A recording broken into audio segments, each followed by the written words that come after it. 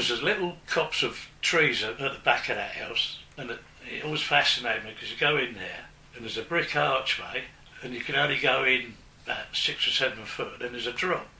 Never got the courage to go down it. Never did know what it was for. We just assumed it was something to do with something else, whether it was a cold store for them or something. You know, kids used to say, that's a secret passage goes all the way to the Abbey. Oh, yeah.